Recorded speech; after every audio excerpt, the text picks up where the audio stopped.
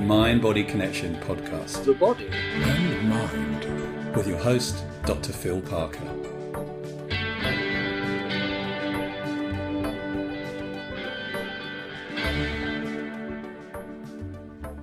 Due to the ongoing issues with the coronavirus situation, we've slightly changed our schedule.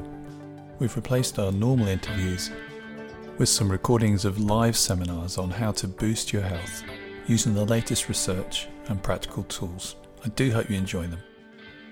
Hey guys, welcome. It's 6 o'clock on Tuesday and it's May, and this is the 7th in our free seminars all about how to boost your health during this crazy time. And what we're going to be looking at today is stuckness and change. So if you've arrived to the seminar, you've come to the right place, because most people are having to deal with stuckness and change. There's loads of stuff, as I say, people have sent in, really interesting stuff. And one of the reasons I'm doing something around change and stuckness is the variety of things that people have asked me are quite interesting. So we had stuff around dealing with pregnancy, dealing with grief, dealing with trying to change how you feel in certain situations when you find yourself behaving like a teenager, when you don't want to, dealing with starting a new career and keep on finding yourself blocking yourself, having stress problems, having health problems, finding out that you've got corona and not kicking it off for some reason. So I have such a wealth of stuff. I thought we could deal with each of these things on their own, but it might be more useful to look generally at stuckness and change and to take what's valuable for you from the stuff that I talk about, because there's lots of stuff we know about how to help people shift how they feel about particular issues that have been bothering them for a long time. There's a whole range of skills and tools that I can teach you, and I'm going to go through some of those things. So, if you have comments as we go through, either in stuff that you would like specifically to resolve or an area that you're dealing with, drop it down. If it's confidential, just put the word, please don't share my name. That'll be fine, because not everybody wants to do that. I'm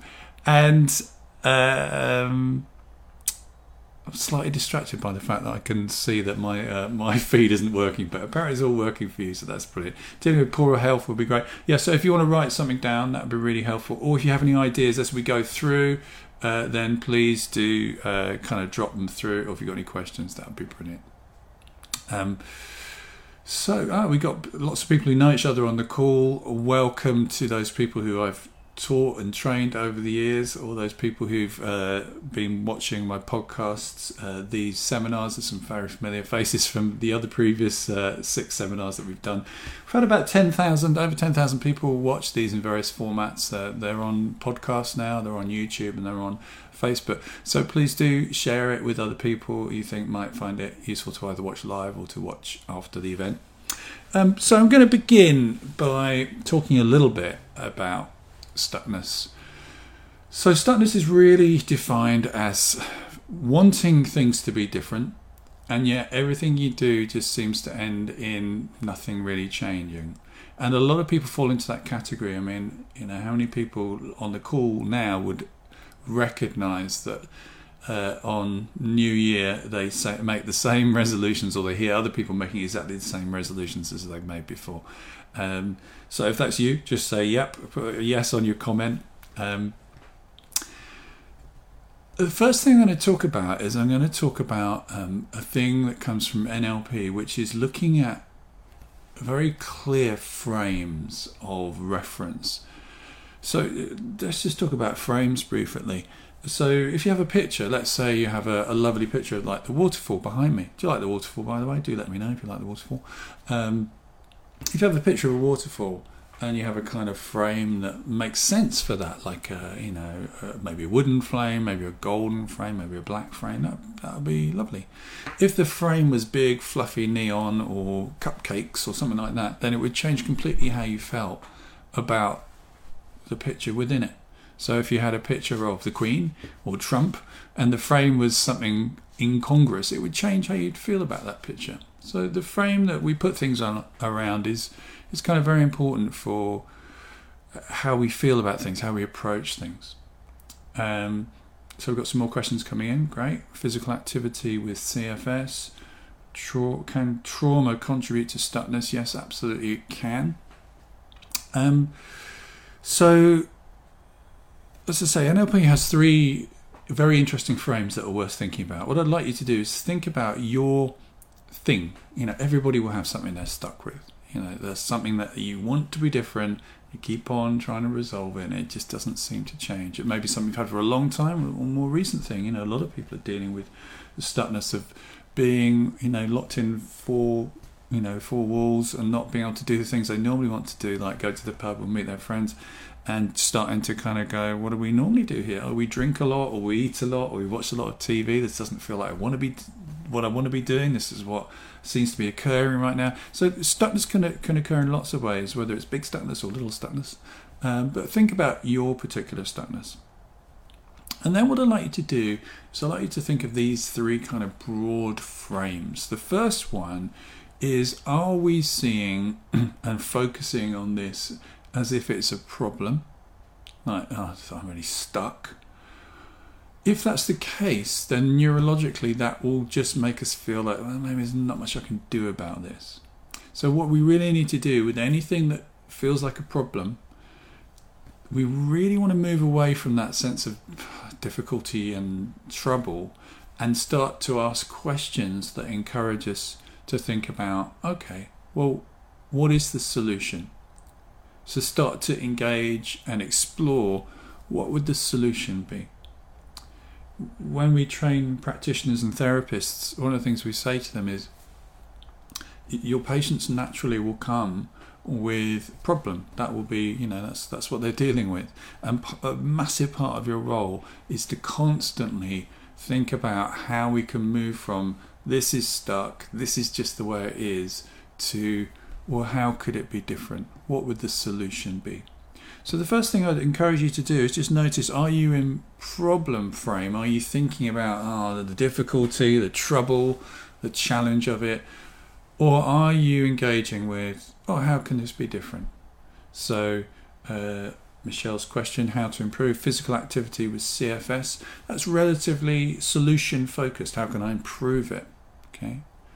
We know from stuff I talked about before that the words that you use have a massive effect. So if you talk about problem, if you talk about this pain, that difficulty, this stiffness, this stuckness, this trauma, then actually neurologically what you're doing is rewiring your brain to think about that more often, and that will encourage stasis and stability of those patterns and make it more difficult to move into change. However, in Michelle's little statement, she's also got the word CFS. Now, CFS is a problem. So chronic fatigue syndrome, talking about the problem, talking about what's going on. And it's quite interesting when you work with patients, how much of the time is spent talking about problem. Now, it's reasonable to talk a little bit about, what's going on for you. But one of the things we even encourage with our practitioners is, instead of saying, what is your problem? We say, what can we help you with? Because actually that immediately moves it from, let's talk about how shit everything is, which, there's some purpose in that sometimes, to moving towards, how can things be different? And I tell a story about, I was invited to a CFS specialist unit in the NHS, and I observed them working with a new patient, taking a case history. And I thought I'd just note down some of the language, which, as many of you will know, I'm very interested in language. And in the consultation, which lasted for about an hour, the patient mentioned pain, fatigue, chronic fatigue, tiredness a lot of times. I think about 20 times. What was fascinating was the consultant mentioned it 3 times as many times. Okay, so in that little conversation, the patient was naturally talking about their problem.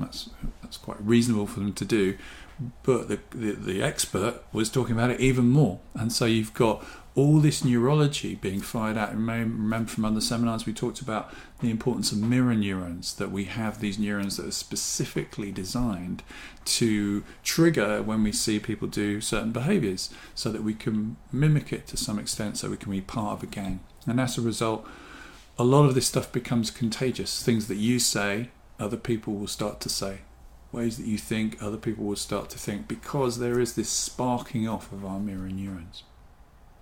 So we need to be careful, particularly in times of isolation, when we may be stuck with the same people or just stuck in our own head talking to ourselves, that we're managing some of these conversations. Are we talking from problem, or are we talking about solution? Just leave me a message, leave a comment saying, put a P if you notice that a lot of your conversations are problem focused. If you recognise you're more solution focused, put an S and give yourself a pat on the back. If you are in problem frame, if that's where a lot of your conversations are, then that's fine, but it's something that would be really good to change. Great, we're getting some little conversations coming through here. Jenny's here, she's waving a hand. I'm guessing she's in solution frame, although she has just started a new term of lectures, so she may not be. Okay, so S for solution, that's where we want to be. P, pop a P down if you're in problem. There's a slight lag between me talking and you hearing, so I'm having a look at things now that are just coming up. Excellent. So being in solution frame is a great way to move forwards. Switching between P and S, and sometimes in S. Try to do S, but sometimes slip back into P. We're all human. We will do this. It's fine. I mean, there's an interesting thing I think I talked about this last time. That in the lightning process, we talk about being in the pit as opposed to moving forwards into a life you love, and that being in the pit is basically engaging with any behaviour that's not life enhancing. But it's interestingly, it's not. Is it positive or negative? The question is it life enhancing? And moaning about, say, not that anybody goes on the train anymore, but if you've been on the train and you come home, you had a dreadful journey, then saying to your partner, I had such an awful journey, it's really annoying. Although that's negative, it's not necessarily in the pit, because it can be very useful to kind of share and offload. If you do it all night, yeah, fair enough. But just dipping occasionally into talking about problems, it's not always a problem. Sometimes it's important to just go to talk about it. But what you want to do is make sure you're doing it from a place of choice and that you're not doing it all the time. Excellent. So we've gone in problem, solution. The next frame that's really important to think about, and these are really essential if you're noticing that you're stuck or want to change stuff. Hello, Jenny. Jenny's in Hong Kong. Hope everything's good over there. Then the next thing is to look at, are we seeing things as failure or feedback? Now, anyone who's done a course with me knows that this whole thing of failure and feedback is very interesting. Failure basically means you had some expectations of how things would turn out, and they didn't turn out that way. And usually it means that it didn't turn out positively in the way that you wanted it to turn out. Now, we code that as failure, and as a result we feel hurt and upset and angry and disappointed, and maybe quit and don't bother to follow it any further. But what if we really took it from a position of, that's just information, that doesn't have any other value apart from that tells me what I just did there didn't quite give me the result I wanted. Maybe I need to fine tune what I've done to get a different result. I've got an interesting question here just come up about the mindful approach. When do you think it's appropriate to take a mindful approach, accepting things the way they are, and when it's necessary to change or become unstuck as such?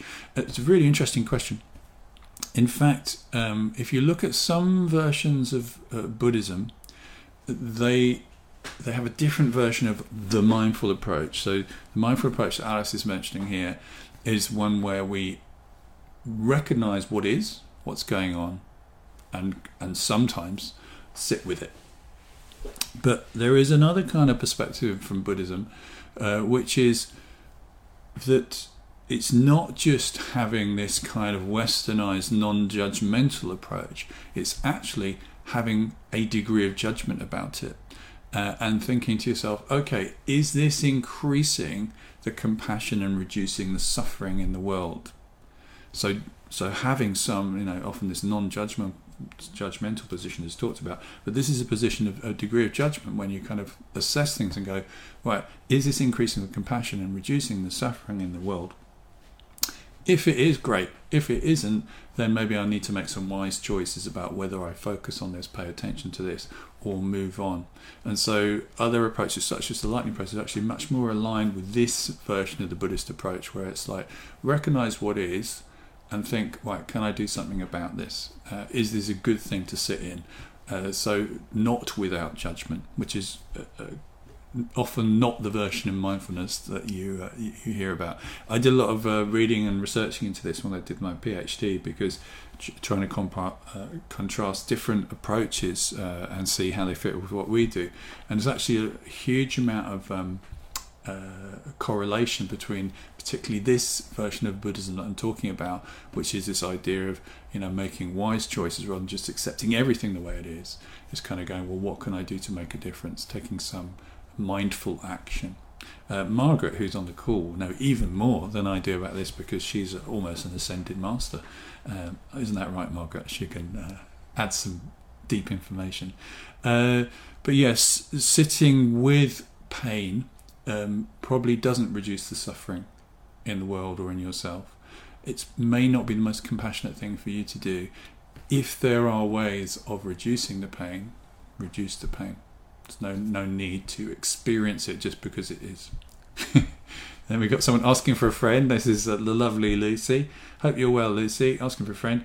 People have been commenting a lot to me about feeling worried about OCG hygiene worries. Oh yeah, and going back into public afterwards. This morning I heard I don't think I want to go back out. It's not safe even after lockdown. Yeah, it's an interesting one, isn't it? I mean, they do say that the government's, I was going to say brainwashing, it's probably not the right word, but the message they have incredibly effectively got into people's minds is stay at home, stay safe, protect the NHS. And they've done a great job of that, in that people have stayed at home, and they've linked it to a very high priority or criteria, which is the NHS protecting others. And they are quite worried about how they're going to then reverse this and go, actually, no, it's fine to come out now. And this OCG hygiene thing is a little bit linked to this, that we spent a lot of time washing, developing a particular behaviour and putting stress in it, saying, be careful, you've got to do this, you must wash. So people who already have a tendency to do some OCD stuff around it, that will be fueling those pathways. But a lot of people are in a place of worry about this. And as we've said many times before, being worried about stuff, A, doesn't make it not happen, and B, stresses your immune system, so it's probably not going to work on any level. It's just about taking reasonable care. A bit like if you cross the road, you look to see if there's a car, and you cross the road. You don't stand there looking, otherwise you'll never cross the road. So finding some balance in it. And I guess this does come back to failure and feedback. Feedback is really okay, I need to wash my hands, I've washed them, I've done it, that's finished, that's feedback. I've exited this particular pattern, I've done that. Whereas we can often get stuck in, have I done it right? Is this good enough? We bring on a kind of perfectionist pattern within it as well. So we need to move from failure to feedback. Remember, failure is when we have seen something not turning out the way we want it to, and we've ended up thinking, oh, that was a disaster, rather than, oh, that's interesting, that didn't turn out the way I wanted it to. I wonder how I can do things differently next time. So I'd like to have a think for yourself with whatever you've got a little bit stuck with. Are you seeing it as feedback or failure? If it's failure, then put FA. If it's feedback, then put FB. So if you're responding to things not going the way you wanted it to, you kind of go, oh, you know what, that's interesting. I'm not taking it personally. Instead, I'm just going to find a different way to deal with it. If you feel crushed, deflated, despondent, depressed, distressed, that it's pointless and hopeless, then you probably need to put down FA for failure. Thank you. Lucy's put the first answer down. That's brilliant. One of the questions I ask people to do often on my course is to take on just a certain experiment. What would it be like? So Ruth said FA. Jenny said FAB with question marks. Yeah, okay. Ruth, what you want to do is ask yourself, does that work for you? And what would it be like to decide to take it on as that just hasn't worked out the way I wanted it to. I just need to find different ways. So just ask yourself that. And then the third one is the third frame. So far we've done problem. Are you seeing it's problem or solution? Are you seeing it's failure or feedback? The third one is, are you seeing it's impossible, or are you being creative and thinking through it in a whole new way? So sometimes people will go, well, I've tried that. It's just nothing works. It's impossible. And usually we decide this after just a few attempts. But, it's not usually the first attempt. We tried it a few times. And we start to think, well, it's just not possible. But what we need to do in those times, if we want to actually get where we want to get to, then we need to rethink of it as, okay, well, what if I could? What if this was possible? Let's pretend, let's imagine I could do this. And by doing that, what we do is we kind of sidestep this roadblock. So one of the things I used to talk about is, imagine somebody said to you, there's a suitcase with $1 billion in, at Trafalgar Square in London, and you have 10 hours to get to it. Now, if you live within 10 hours travel of that, and you thought, well, I could probably do some good with that $1 billion, then you'd head off to go and get it. So let's say you start off in your car, and then you get a puncture. So you fix the puncture, and then you get another puncture, but you haven't got a spare tyre. So what do you do next? Well, you probably go, right, okay, I need to get a taxi. So you get a taxi, and the taxi breaks down. So what do you do next? Well, you phone a friend, and they come and get you, and they drive, and then they run out of petrol, and then petrol stations are closed. So then you go, right, I'm going to borrow a bicycle. You would constantly think, whilst there was still a chance to get to the $1 billion in the suitcase, you would keep on thinking, right, how do I get around this obstacle? That's where you're dealing with things as feedback. It's like, oh, this hasn't worked. What do I do next? Okay, rather than, it would be rare that somebody would go with 5 hours to spare and being less than 5 hours away from that suitcase to go, nothing's working today, I'm going to go home. And yeah, that's how people often deal with stuff, isn't it? We kind of go, well, I tried a few things, it hasn't worked. But we also need to rewind slightly to when we were kids, when we were little kids. When you think about it for a minute, and some of you have little kids, you may see them even doing this depending on their age. When they're learning to walk or stand, how many times a day do they fall over? It's literally thousands of times a week. They headbutt the furniture, they fall on their face, on their arse. And what do? Do they go, well, that's it for me then. I've tried a couple of times, it didn't work. Clearly not built for walking. Cheers. No. Pretty much all of us, even though we have fallen over thousands and thousands of times, go, I really want to do this, I'm going to keep on going. So when you think about it, we are all nature's determined people. We get on with stuff, we move forwards, we do what we possibly can. So if you found that you kind of run out of steam, maybe it's time to remind yourself of that. That is vodka, by the way, obviously. Or is it tequila? I can't remember. So, have a think and ask yourself, in the places where you're a bit stuck, Are you approaching that? Now, you may say, yeah, generally I'm a solution-orientated, feedback-focused, what-if, creative kind of person.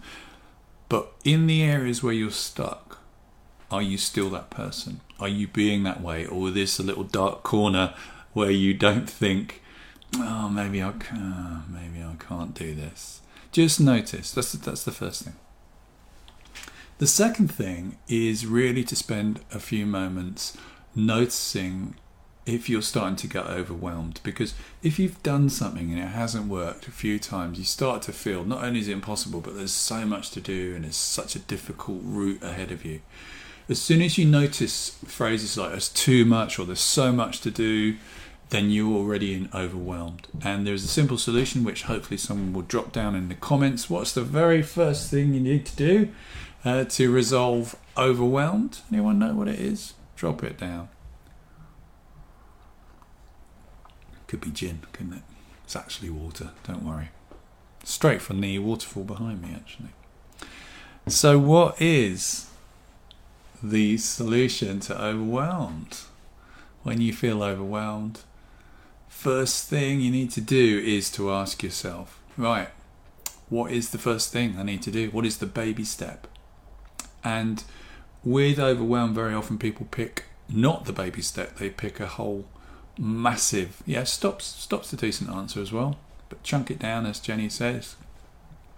We certainly need to stop thinking the way we're thinking. But yeah, chunking it down by going, what is the baby step? What's the small bit that I can do? What's the first step? If we can take that on, which naturally, as Steph says, will change our state of mind. If we can take that on, then it gives us a chance to kind of go, what are we doing? And I've talked about this before. In fact, I talked about it today on a lecture I was doing at uni. Classic thing with overwhelmed, two major things that happen. In our mind, we do this. We bring lots of information flying towards us. And as that happens, often faster and faster, we start to feel just absolutely suffocated and swamped and overwhelmed by it. And one of the things to do, and you can help out with this by doing it with me, is as this happens, I'll do it towards the camera, although it really kind of comes towards you, but if you imagine they're floating towards you like this, is to put your hands up and have your hands match this kind of internal movement of this stuff that's swimming around, and slow it down. So the movement starts to slow. And as you slow it into slow-mo, you then freeze frame it.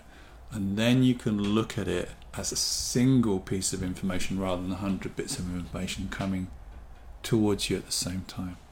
So, slow it down, slow your voice down, and ask yourself, what is the first thing? What's the first step? What do I need to do? What's manageable? And as I said, very often people choose a too big a step. They'll kind of go, oh, I need to lose, 2 stone this week, or I need to never eat a cookie again. Things that are just too big, and that makes it impossible. It becomes another thing that overwhelms them. Is the solution becomes impossible, and then they've got another thing to worry about. So slowing things down, slowing your voice down, slowing your speed of, if you know about NLP, the submodalities of the movement of the information. So a classic thing people will go is they'll say, right, I've got this bill to pay, but in order to pay that bit, I've got to phone the bank, and I phone the bank, I can't get through to the bank, and I'm always waiting, and then and that's what they're doing in their head, and then there's no possibility of actually being able to create a solution. It's a bit like going to an all-you-can-eat buffet, and trying to eat everything at the same time.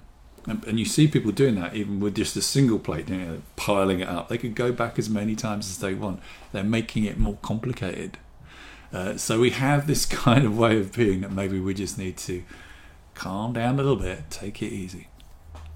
So the other thing I'd like you to do as we think about things that are catching us, making us stuck, is to check we're not running the hopeless, helpless, worthless trap.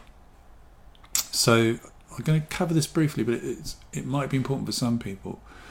Hopeless is where it just feels like nothing is possible. Just nothing I can do. Or even more than that, hopeless is like, there is no solution. This can't be done. Okay, so it's kind of impossibility. So if you're feeling that about anything, you're in trouble, and you need to change that by recognizing that there is a way through. And you may need to work with yourself or somebody else to realize that there is solutions. One of the ways to do this is by thinking about other people who have achieved the change that you want. I'm going to come to this in a minute. But there's an interesting pattern that people can get into. And I'll come to Ruth's interesting question in a minute, which is, okay, I believe that some people can change this, and there's probably evidence that some people can, but not me. So I'm hopeless changes into I am helpless, which says it is possible, but probably not for me. So I agree that other people out there can change, but I can't. Once you can address that with help, by somebody helping you to recognize, well, you have changed other things, you probably could change this too. There's a third position that sometimes people get into where they say, yeah, okay, I get that it is changeable, that I probably could change it, but I'm not sure I'm deserving of change. And this is a very damaging place to come from, because then you can reject all change because you don't deserve it. So check in with yourself if you're running any of those patterns. Very, very important. I'm not going to spend a lot of time working on it today, but if you do notice any of those, you do need to resolve them, because they will get in the way of pretty much everything. So Ruth says, what about if you worry that if you slow down, you'll chill out so much that you'll get more stuck? Very interesting. You won't. If you calm down, you don't become more stuck. You become more relaxed, and you give yourself a chance to think things through, maybe to be creative. It's not the same as inertia. It's not the same as paralysis, which would keep you stuck. It's not the same as demotivating. It's just finding some balance. When people often think that if they're busy, then they're being productive. But they're not. They're just being busy. So a question people often will ask me is, because I often ask the question, is stress ever good for you? And the answer is pretty much not. Unless you're being chased by a tiger, stress isn't that useful for you. Maybe if you want to run a bit faster, it will help you. But in most situations, in an interview, performance, stress doesn't help. And then people will say, yeah, but I use stress to get motivated. It's like, well, then what you need more is more motivation, more ways to get motivated that don't involve fear and stress. And the same here. If you chill out, you won't become more stuck. If you go into stasis and paralysis, yeah, you will, but not if you're calm. Calm and proactive is a much better place to come from. Maybe you know people like that who are able to be effective, productive, but they don't do it like a headless chicken. They do it in a very calm, measured way, and they're able to do that. That's probably where you want to be with that. So then let's move to, I think we'll move to this next, which is, I would like you to think about one of the key things that stops people changing, and that is their beliefs, their expectations. And there's lots of really interesting research. If you've watched my podcasts or listened to my podcasts, we've got something about Socrates. Excellent. Hello, Monera. I think Socrates said, beware the barrenness of a busy life. Interesting, I was reading about Socrates today and Socratic questioning. One of the things that Socrates said was he would hardly ever answer a question, and if somebody asked him a question, he would usually ask them a question. And if anybody's ever trained with me, they'll know that that's something that I do a lot. And the purpose of this was to get them to think about the answer, which is exactly why I do it too. So questioning as a way of avoiding giving people the answer, getting them to think it through. So Socrates, beware the barrenness of a busy life. I like that very much. Okay, so on my podcasts, Erwin Kirsch, Professor Erwin Kirsch, lovely guy. Hopefully you've watched the interview. If you haven't, please do. It's on the Mind Body Connection podcasts in iTunes. Just look for Phil Parker, Mind Body Connection.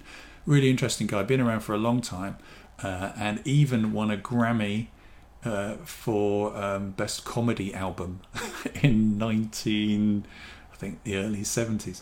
But he came up with this theory called response expectancy theory, which basically, it's not rocket science really, but it's been proven again and again to be true. What you expect to happen, so what you expect to be your response to, say, a pill or a drug or an intervention or surgery, is what happens. It deeply affects how you respond to those things. And I was had to do another interview the other day about nocebo effects. So that's placebo effects are where you respond positively to an inert substance or inert intervention. Nocebo effects is where you get side effects from having an inert intervention. In one of the studies by a colleague of mine, Jeremy Howick, so in most trials you have the real treatment and the placebo.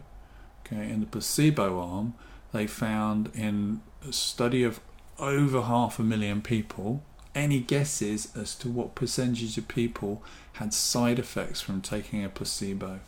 Okay, so adverse events so strong that they reported them to the study's researcher. Any guesses on the percentage of people who were taking a placebo, so nothing in it at all, that got a response, a physical negative response to the placebo? Stick down your answers if you'd like to have a guess. I'll have a drink of Icelandic vodka, I think. Christy is right. It is 50%. 50% of people taking placebos had severe adverse reactions to whatever they were taking, and very often they would have the reaction that you would expect to get if you kept getting the real drug. They did an interesting study where they had 3 different hospitals, and in 2 of the hospitals they gave out all the leaflets about side effects, and in one hospital there was a bit of an administrative error and they didn't give out one of the pieces of paper saying you might get digestive problems. What they found was there was a 6-fold increase in digestive problems in the people who got the drug, all the placebo, and got the warning letter. So there's a real interesting dilemma in medicine at the moment about we need to tell people about the possible consequence of whatever we're going to do to them, but at the same time we know that there's a negative effect to doing this. So how do we manage this complicated situation? So your beliefs, your expectancies are responsible a lot for your placebo response. It's not the only thing, but it is one of the things. And our beliefs are very, very powerful when it comes to making change or staying stuck. And we gather beliefs as a result of experience. So if we try something a few times, it hasn't worked, we start to think quite reasonably, well, then maybe it doesn't work for me. But of course, those expectations make it less likely for it to work through response expectancy, but also make it less likely we'll try again because we tried lots of times, it hasn't worked. So I'd like you to just check in, whatever you're stuck with, just ask yourself these questions. On a scale of 0 to 5, where 5 is, yeah, I completely agree, and 0 is not. First question you ask yourself is, do I want this thing? Okay? Do I want this thing? Do I want this change? Now, it sounds like a stupid question. Of course you want the change, but you may find there's a little bit of conflict inside that says, no, I don't know if I do. Do I really want that change? So check in with that. Make sure it's a 5. If it's not a 5, then there's some work to do on that. But it's good to notice that. Second thing, ask yourself, how much do you agree with the statement? It's completely possible for me to have this change between 0 and 5. Completely possible is 5, not possible at all, 0. And just score yourself. Go as you go along. So put down want, leave a comment, want where it is between 0 and 5, possibility where it is between 0 and 5. Next is capability, which is the sense that not only is it a possible thing, but I am someone who's capable of this. I have the capacity to do it.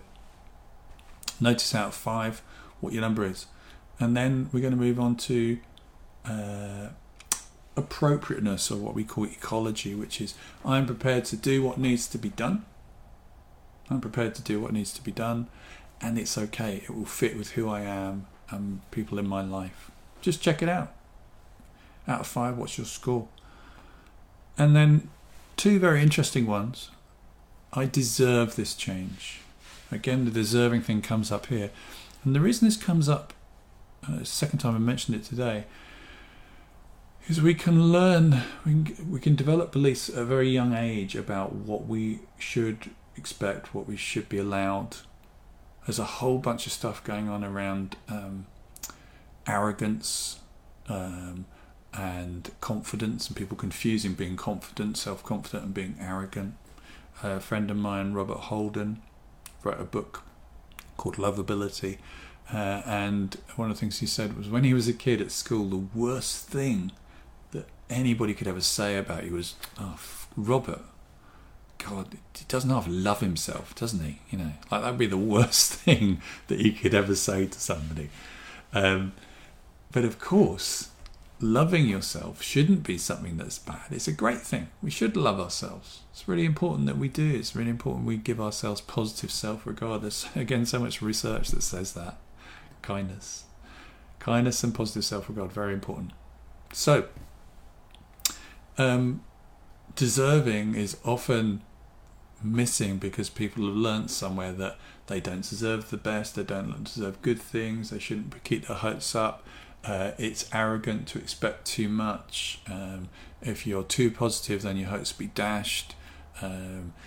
You shouldn't have this because if you have it, other people can't have it, and everyone must have the same. All this stuff, there's lots of stuff around that about showing up, being too prominent. So, and then there's another one which is about responsibility. You know, how much do you agree with the statement, I am responsible for the change that I want to make? Yeah. Key to a lot of my work is about people really taking responsibility for influencing their lives. And that's not the same as saying it's your fault this has happened. It's just saying, you know, you're the one closest to your nervous system. If anyone can make a difference, it's going to be you. So wherever you are in this conversation, we talked about loads of stuff. We've talked about problem, failure, impossibility, solution, feedback, what if, hopeless, helpless, worthless, and beliefs. You know, what do you want? Do you really want it? Is it possible for you? Capable? Is it appropriate for you? Do you deserve it? You're responsible for it. What I'd like you to do is notice anything that's showing up for you from this conversation about, you know what, that's a bit I need to work on. That's something that I find myself doubting, questioning, where I get stuck. Think about that and just pop it down on the comments. Where for you, out of all the things I've talked about, you think that's something that's not quite where it should be. That's going to be getting in my way. It may be you think, you know, I talk too much about the problem, or I've tried this so many times, nothing's changed, or, you know, if I did change it, there would be knock-on consequences, or maybe I don't deserve it. Just jot down in the comments what for you is the thing you notice is getting in the way of this health problem, this habit change that you want, this career change, this positivity change, this mindset change, whatever else it is that people have been talking about. Because that's why you're here. And if it's beliefs, then specifically which part of the belief is it? Is it you want it? Yeah, I do want it. Is it I don't think it's possible? Just notice which bit is the bit that's just not quite working. And the reason I want you to do that is twofold. One is to notice what it is. It's kind of important to notice. And secondly is for the next exercise that we're going to do. What I'd like you to do is I'd like you to take a few moments just to quieten your mind. Again, make sure if you're watching this, listen to this, you're not driving a car or anything like this. It's going to be turning inwards and you don't want to be focusing on anything external. I'd like you to just turn inside, take a few moments to breathe. And then I'd like you to think of a number of things. The very first thing I'd like you to think about is someone for you who is an amazing example of the thing that you want. So let's say you feel failure. Okay, you fear failure and getting things wrong, which is a very common thing. To think of somebody who really doesn't have that. They are completely okay with occasionally getting it wrong, or getting it wrong quite a lot. They have to, because of what they do. You know, they've got a mission and they're just going to get it wrong quite a lot of the time, and it's fine for them because it's more important to get where they're going than worry about it. Or if it's somebody, if you're talking about health issues, somebody who has done the thing that you want to change, they've got over it, particularly somebody who found it quite a long journey, but they got there. Yeah? So somebody who's similar to you but has actually achieved the very thing that you want. So if it's COVID, think about Boris Johnson, bless him, or somebody else who's achieved it. Or think about Captain Tom at the age of 99 walking around his garden. Now, someone for you who is absolutely would stand up and say, this is doable, no messing, and I speak from experience. So choose someone for you who, without a shadow of a doubt, if you ask them, do you think it's actually possible to make this change? They go, hell yeah, of course it is, absolutely. Right? So think about someone like that. It could be somebody you know, or somebody you know of. So Boris Johnson, Colonel Tom, Obama, the Dalai Lama, Jesus. It doesn't really matter if you know them, physically. If you have knowledge of them, that's fine. Choose that person for you who really kind of stands for this quality. And then close your eyes. Imagine they're there with you. And imagine you're facing this difficulty that you have. Like, I just don't know if I can get through this. I've tried so many times. Is it ever going to finish? Whatever the conversation is. And have them hear that. And have them really get it. So they're not dismissing it. They're going, yeah, I really get that. And then hear what they would say to you. Knowing them, knowing what they have achieved, what they've been through, what they would give to you as words of wisdom, or holding you, or being with you, and reminding you of something that maybe you've forgotten. Coming from that place of their experience, their authority of having been along that road already, what would they say to you? With kindness, with a glint in their eye, and also with no nonsense. Just hear them say it. Notice what that feels like to really have a sense of that presence, to be mindful of that, to be present to that. What would they say with kindness and compassion, thoughtfulness and experience that allows you to really hear that? To really hear that. And to take that in. And to notice, as you do, how does this feel? To have this input, this connection, this support, access to this way of being. How does that change how you feel about where you are, the opportunities available in the environment that you're in at the moment? How does that change how you feel about the things that you can do, the actions you can take, whether it's new actions or old actions in a different way? How does that feel and change how you feel about your inner potential, what you're possible and capable of doing?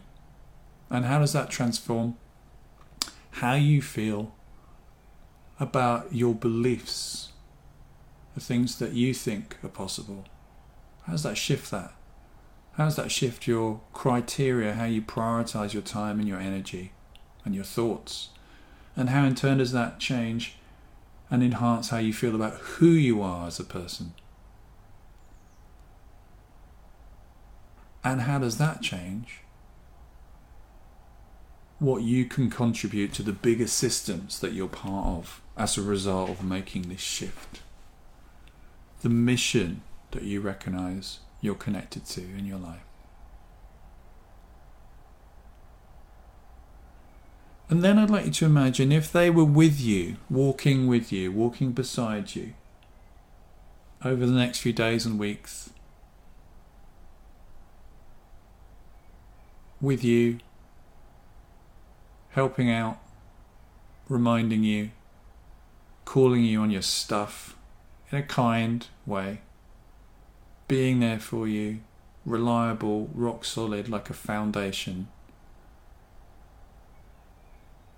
like a team, then what naturally happens if in every moment they just pop up, just there, being there? What happens? And as you allow yourself to connect with that, I'd like you to take yourself 10 years into the future, where this is all done and dusted as a result of really shifting things, really changing things. So going 2030, you're looking back to the time of the COVID lockdown, which seems like a distant memory now. So you're in 2030. Notice how not only life has changed in an extraordinary way, but how it seems so distant. And then somebody comes up to you and goes, I've just noticed you. I've been watching you for a while, and I see, and they talk about the quality they see within you, whether it's the ability to be incredibly healthy or really focused or to change habits or something. But they see that quality. They really see it because you embody it. They say, how do you do that? That's amazing. And you say, oh my goodness, it's funny you should say that. 10 years ago I didn't have this. And now it's just second nature to me, just through experience. And that's such a distant memory for me. And yeah, I changed that. And you become that mentor for them. They look to you and say, you are somebody who's done this. And that reminds me that I can do it. And learn what you need to learn from that. And as you do, just bring yourself back to the conversation. Just drop down anything that's useful for me to know from that experience. As you go through that, you can listen to this again on catch up if you need to go through it again. The more times, of course, we connect with what's going on and then find solutions, the more we develop this flexibility and this neurological connection with change and start to counterbalance, counteract some of the other conversations that we've been dwelling in too often. So, let me know in the comments, for you, how's that different? What does that feel like?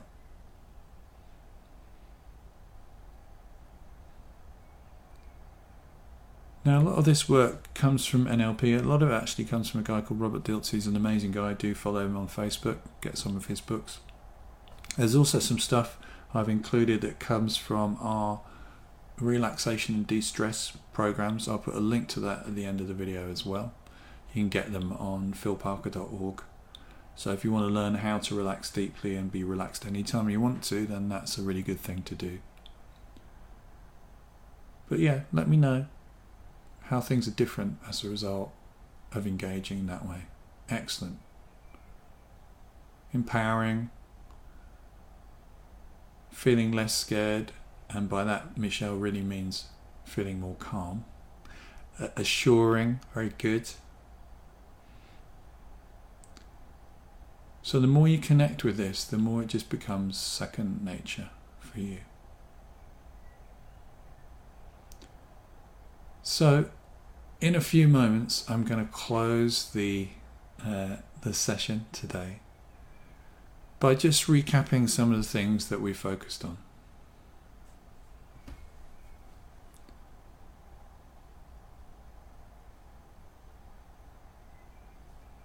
Excellent. This weird delay between me asking the questions and you answering is quite fun.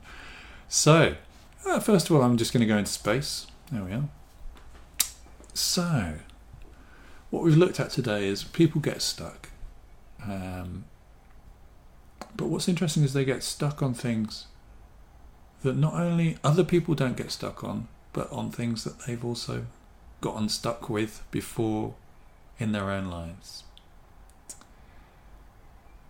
We looked at a number of ways. We've got overwhelmed, we talked about that, you may remember where I did that. And slowing that down, slowing your inner voice down. We looked at these frames: problem frame, solution frame, failure frame, feedback frame, impossible, what if. And just checking in with yourself, which one am I in? 3 very, very simple ways of looking at change, but really, really important. We also looked briefly at the hopeless, helpless, worthless trap. You remember that? So hopeless means it can't be done. Helpless means maybe it can be done, but not for me. And worthless means, okay, it can be done. It could be done for me, but I don't deserve it. Then we looked at what's called a congruence of beliefs, which is how much do you agree with the statement? You do want it. It's possible. You're capable. It's appropriate for you. You deserve it. You're responsible for this change. And noticing anywhere you get stuck on that. And then finally, we took a little journey into who for you would be a paragon, an exemplar of that quality that's missing for you, who sees possibility or maybe sees ways around it or feels completely, yeah, I can influence stuff. Remembering that there is power in this. There's power in our internal conversations, which are crushing, for sure. There's power in connecting with different conversations. And we need to be doing that. If we do that, it will make a difference. So until next week, where I'm guessing we will meet up again at the same time, 6 o'clock next Tuesday. Look forward to seeing you guys there. Thanks for joining, and do tell your friends about this. As I say, we want to have even more people connecting with this because there's some cool stuff. If you have any further questions, please add them, because we can add them to the next event. Great to see you. You take care of yourselves. See you guys soon. The Mind Body Connection podcast. The body and mind.